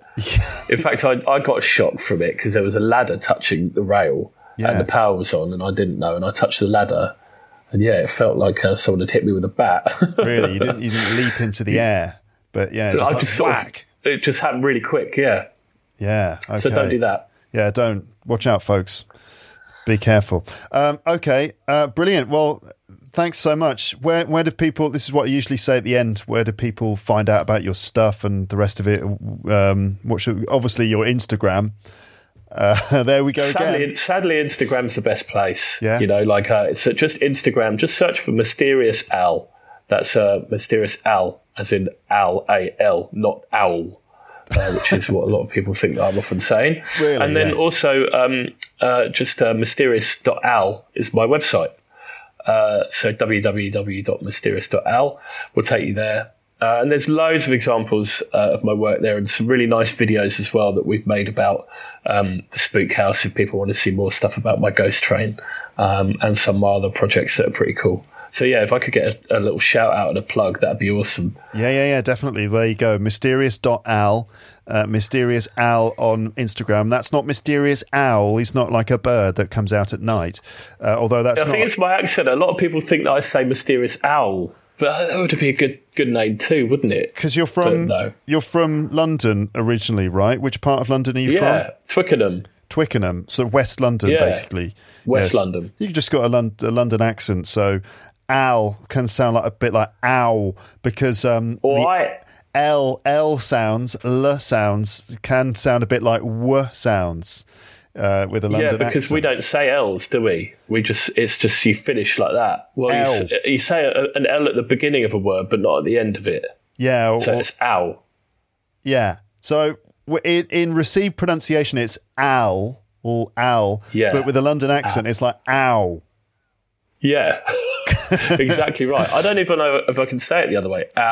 Mysterious Al. I don't know if I can even do it. It's weird. So every time you say, "Oh, what you call?" Oh, it's Mysterious Owl. They're like in their brains. They're like, "What? Like an owl? Like a hoot? Like an owl? No. Mysterious Owl. A-L." I know. Right. I really didn't think this one through, did I? I should probably have a name that I can at least pronounce. Well, it's like my podcast. I live in France, and whenever I tell people the name of whenever I tell people the name of my podcast in France, Luke's English Podcast, a lot of people think it's Luke's English Podcast. That's L-U-X-E, right? Oh. L-U-X-E. They think it's Luke's, meaning luxury. So, yeah, right. So I'm sure that like a lot of French people who I tell, when I tell them about my podcast, they're like thinking, what, luxury English podcast? It's like Chanel and Yves Saint Laurent and all this sort of thing. God, like, they must be so disappointed, Luke, when they go to check it out and they see you sat there in a black sweatshirt. They're like, but what is this? I see no luxury. We were expecting only the finest podcasts. We were expecting everything to be made of gold, but no, sorry, no gold and diamonds or champagne. Hopefully, now that you've got your little colour-changing light, you can add a bit of a lux. Like, see, I thought I would pronounce that lux, L-U-X-E. Yeah, but in French it's Luxe. And so that's exactly... See, I think they would have spelt your name wrong. They would have probably spelt Luke's L-U-C, because isn't that the French way of spelling Luke? Yeah, so whenever I go to a whatever coffee shop here in Paris and they say, what's your name? And I say Luke, then they always spell it L-U-C. But generally, my podcast listeners spell my name wrong, and they can't spell podcast either. English they're normally okay with, but I mean I get lots of stuff in comments and stuff, even under episodes where it clearly states the name of the show. They're still writing my name as Luck. Luck is the most common one, L-U-C-K. L-U-C-K. Like, I get that surprising number of times. That might just be an autocorrect though, Luke. That might just be an autocorrect. I think it is an autocorrect. But people should still make the effort. If your name's written right above it, I mean, the least they can do, really, is just make sure you spell somebody's name correctly. Sometimes when you get an email from somebody whose name is similar to like a normal name, but it's spelt differently. Like, somebody might be called Leanne, but they spell it like in a different way. Yeah. I always make the effort to to either at least just copy their name and paste it again so that I know that it's spelt correctly. That's the least I can do, really, isn't it? Yeah, but I think you're right about the autocorrect. I sort of worked that out maybe about 5 years ago. There's like years and years of me going, why can't they spell my name correctly? And then like a few years ago, Who is this like? Oh, of course, it's autocorrect, isn't it? They're writing Luke, but their computer is going, no, I think you mean like or luck. And then the podcast part is also difficult. So I often get Potcat. Potcat? Yeah, which is... But surely that's just autocorrect as well, doing that. I guess so. But then what's a potcat? I mean, this is a cat that likes pot? I don't know, but... Or no, I think it would be a cat that lives in a pot. Right. There's different types of cat depending on where they live. Yeah, because there's a house cat, right? And then a pot cat, so you just keep it in a pot, on the shelf or something. Like, what kind of cat's that? That's a pot cat. It's got small, pot-shaped. Yeah, I've got like a basket cat, a pot cat. Yeah. And then postcard as well is often how it comes out. People write, oh, thank you for this postcard. Unless that was somebody that you really did send a postcard to and you'd forgotten you sent them the postcard. Yeah, that is possible. Although that's unlikely, isn't it? How is France? Is it good living there? Yeah, it's nice. I mean, Paris it's obviously a beautiful place. It can be quite stressful. People are always busy and in a hurry, and people are a little bit sort of moody and just generally a bit grumpy. That's kind of like the other side of Paris. But there's the sort of Hollywood side of Paris, which is obviously everything's beautiful. There are flowers, people kissing in the street, and beautiful sunsets. So is it really like that? It's really like that, is it, in Paris? It's sort of both, it is like that, because sometimes I'll be kind of going to work early in the morning, and I cross one of the bridges over the Seine and I just stop and have a look, and there it is, the Eiffel Tower, and the sun is coming up, and the river looks absolutely beautiful, and there's you can see people on the terrace drinking their coffee and eating their pain au chocolat, and there's a guy playing an accordion, and it's just like really? I am living in a Woody Allen movie. But then also the other side is that you get a metro train and it's rush hour and people are really stressed out and everyone's bumping into each other, and then some parts of the city are very smelly and just sort of disgusting. There's lots of dogs, and so therefore there's lots of dog poo on the street. It's sort of both at the same time. It's both the wonderful version and the real gritty version, both at the same time. But I like that, 'cause it's like we said earlier. You can't have one without the other, can you? It's the same with Graf. Like, so it's nice to have both. It makes you appreciate, one and then the other, or something like that. Yeah, do you find that Parisians are more militant with your pronunciation and your the way that you speak French? Oh, do they pretend they don't understand you if you pronounce something incorrectly? They just switch to English instantly if they detect any level of error in your French. They just instantly. So the thing that, like, the myth about the Parisians is that they don't speak English. They do speak English. They just expect you to speak French and get it wrong first before they are willing to switch to English.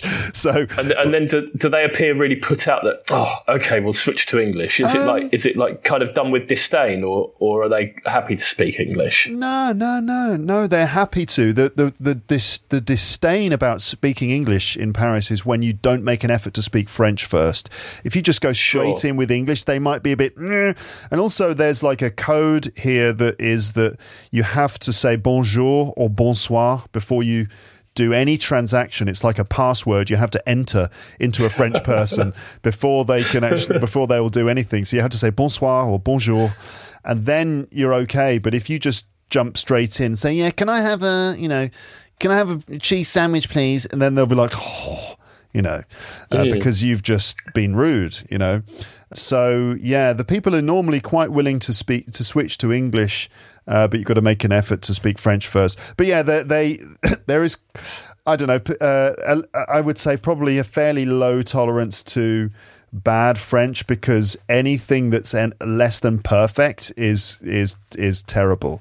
So, but having said that, French people love it when you try and speak French, and they find it adorable and cute when an English person is speaking French, but they just don't really want to have to tolerate it for too long, because you are essentially crushing their language, murdering it in front of their eyes. And is your partner French?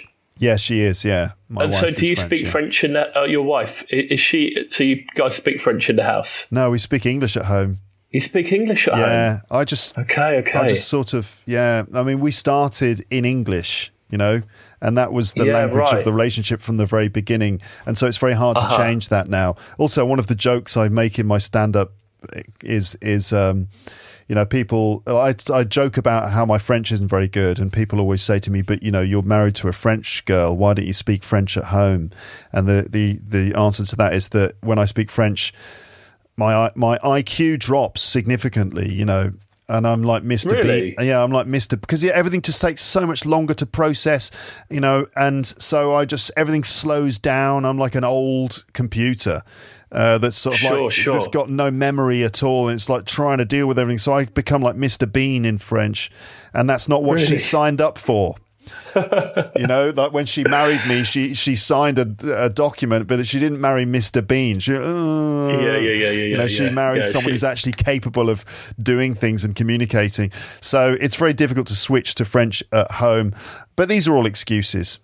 All of them are excuses. But when you're when you're out and you're dealing with Parisian folk in day-to-day life, how often do you switch to English? Always?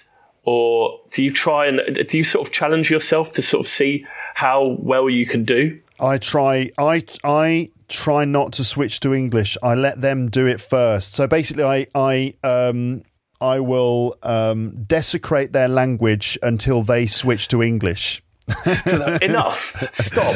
Stop. English. Okay, we'll speak English. Just stop doing that. You win. I've had enough. Anything you want. Just take the sandwich and get out. It's amazing. Sometimes people will switch to English instantly. All I need to do is step into the shop and they know.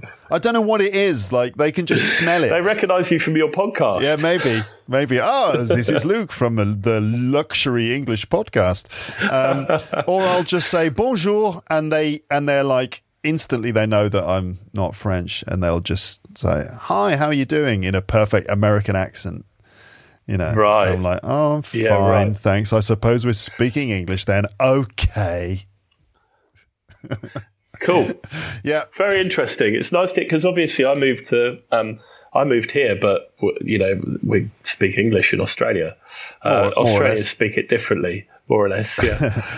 So yeah, it's always interesting to hear about how friends living overseas deal with the language barrier. But generally, I find that everybody speaks really good English, which means that people like me are really lazy. I did a Zoom call yesterday with other people in Paris, funnily enough, and there were 3 of them. And halfway through, I realised everybody's speaking their second language. Yeah, everybody's speaking English. Yeah, it's really quite incredible. Yeah, it is. We are incredibly lucky in a sense that English is our first language, because we just go around just speaking our first language. We don't have to worry about this whole other thing.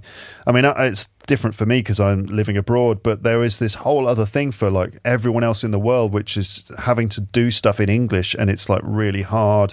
And also, if people don't have a decent level of English, they feel really they feel really bad about it. It can be like a real problem for a lot of people who, if their English isn't quite up to scratch, they can kind of feel like they're not competitive in the marketplace, and they feel kind of bad about themselves and stuff. God, it must be awful, especially as English is such a hard language to learn.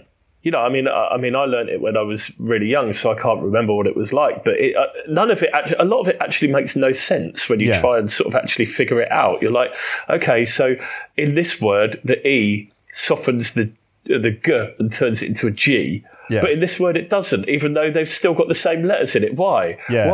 Why is gin different to GIF? Like, it shouldn't be. Like, it's just so much stupid nonsense. Yeah, Like, I don't know. Absolutely, yeah. The spelling and the pronunciation and the disconnect between the two is a huge problem. Absolutely. But obviously, in some ways, English is easier than other languages. This is what people say. I mean, it's tricky. There are some things that are easier and some things that are more difficult. The spelling pronunciation problem is a big one. But then again, like, for example, a lot of our verb conjugations are a bit of a piece of cake compared to some languages. What's a verb conjugations? So like the way we say I go, you go, we go, they go, and he goes, she goes, it goes.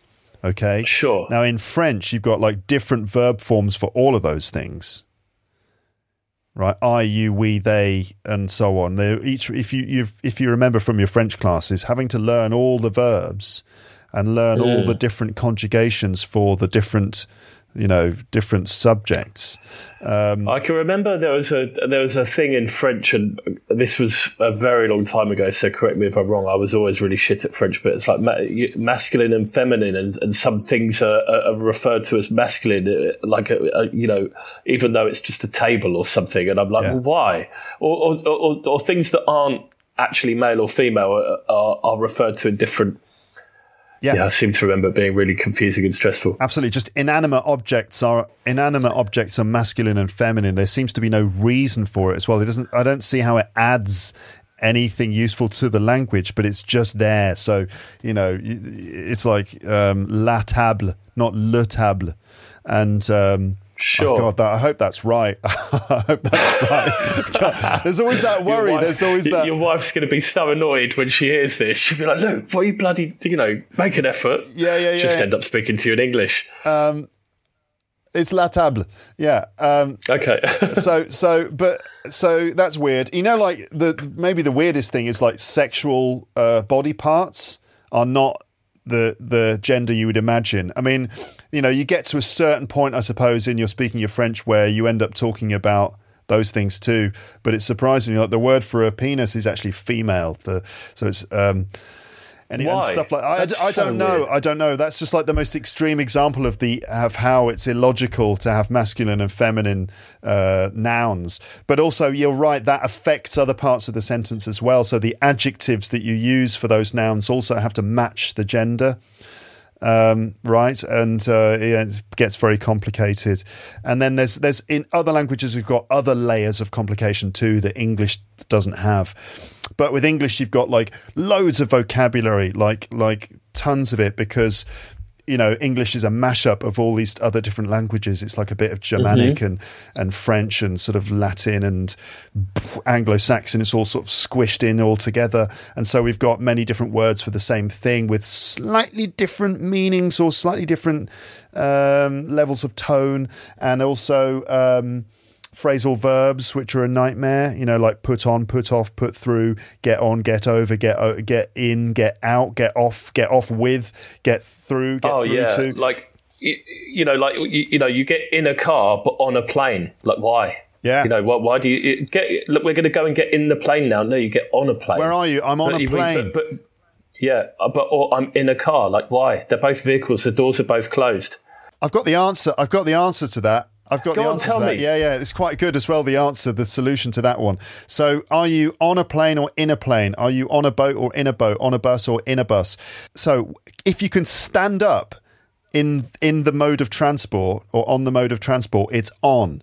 If you can't stand up, it's in. Now, this is a rule of thumb, as we say in English, a general rule of thumb, but it works. So just give me a form of transport and we'll work out if you can stand up, and then we'll apply the rule. Any mode of transport. I was going to try a difficult one, like maybe like a small boat. Yeah, like a little rowboat, or a canoe. Yeah. So a little rowboat, right? Yeah. You could stand up on that. You could. It's difficult, but you could do. So you're in. So wait a minute. If you can stand up, it's on. So, for example, on a bus, on a train, on a plane. Okay. If you can't stand up, you're in it, like in a car. So I'd be in a. Oh, no. Oh, yeah. So I'd be on a train. which makes sense. A little rowing boat, you're in the boat. Now, you can stand up, but you don't really want to, do you? You wouldn't. Yeah, you'd fall in. Yeah. You wouldn't, because there's a good chance you're going to fall in. Same thing with a canoe, a kayak. You're in the kayak. You could stand up in it, but again, you're probably going to fall in the water. You wouldn't want to. So you'll get on a skateboard. On a skateboard, true. because you stand on the skateboard. You get on a bike. There you go. You don't stand up on a bike. You can stand up on a bike. You can. You stand up on the pedals. True. And you're on a bike. You do stand up on it. Horse. That's very good. Horse. Same thing. You stand up in the stirrups of a horse, so you can stand on a horse. So is that for real, or did you just make this up? No, it's an actual rule of thumb. That's just a rule of thumb. That's not like it's not like Cambridge English. It's not like at the university they decided. It's not like Shakespeare and Charles Dickens and Queen Victoria all had a meeting and decided, well, we'll say that you can stand up. This is the rule.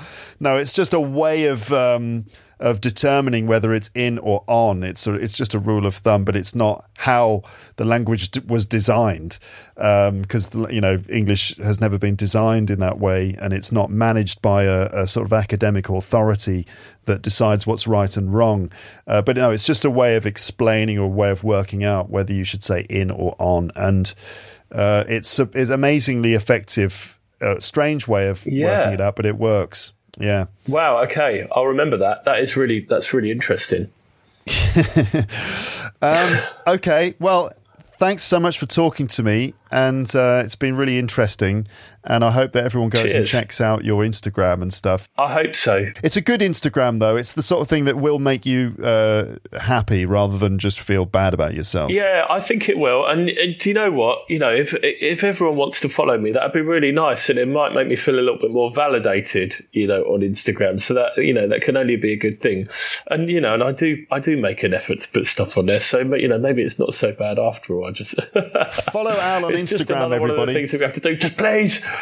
Just please follow him on Instagram. No, Al's nice, and it will make you feel good, and his images are happy and full of joy and the joys of life and vibrancy and all that sort of thing. So check out Mysterious Al. And can you put the links below, Luke, so people can just click on them without having to spell them? Absolutely, awesome. Yeah. So Mysterious Owl, your competitor on Instagram, doesn't get clicks instead. Maybe I should register that for now, just in case, just so that I've got it in case this blows up. You should.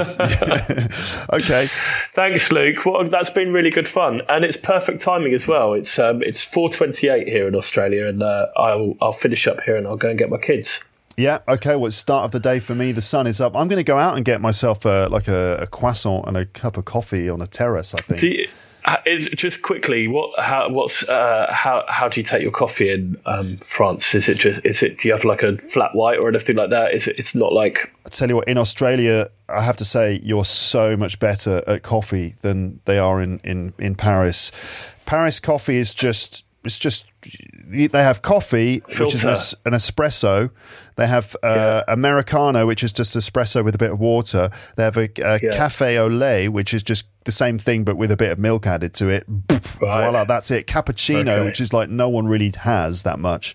So they don't do coffee in the same level of amazing detail and all the different options that you get in Australia. We take it very, very seriously here. Very seriously. It's quite great. Often the coffee here is just like fairly sort of nasty little cup of coffee that just gives you caffeine, but it's still the location is nice.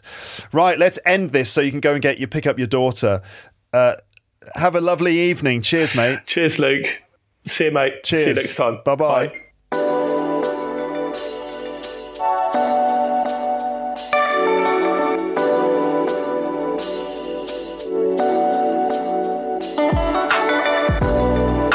So that was Mysterious Al.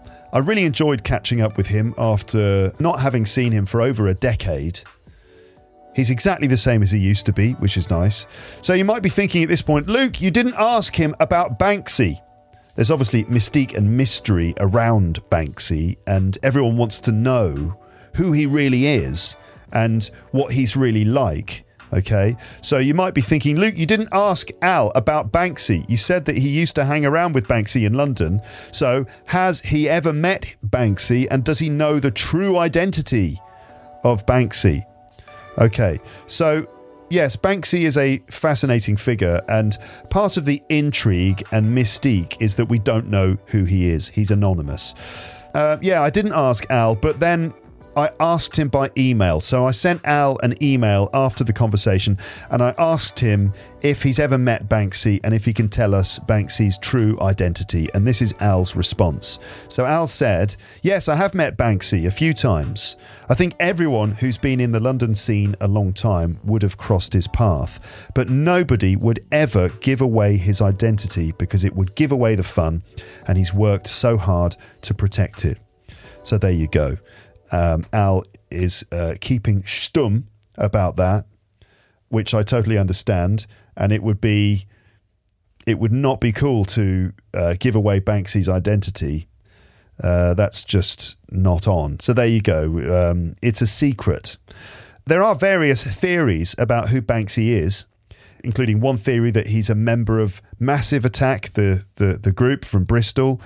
Another theory is that Banksy is one of the founding members of Gorillaz, the band.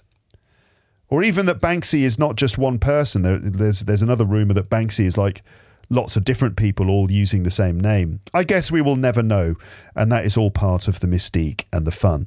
Anyway, this episode was not about Banksy, it was about Mysterious Al, and if you're curious about Al's work, then yes, you can find him on Instagram.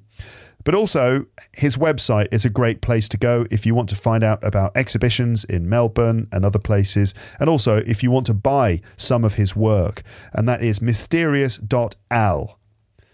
Al, A-L, all right? Not owl, not the bird, not one of those birds, no. Mysterious Al, mysterious.al. Okay, that's it.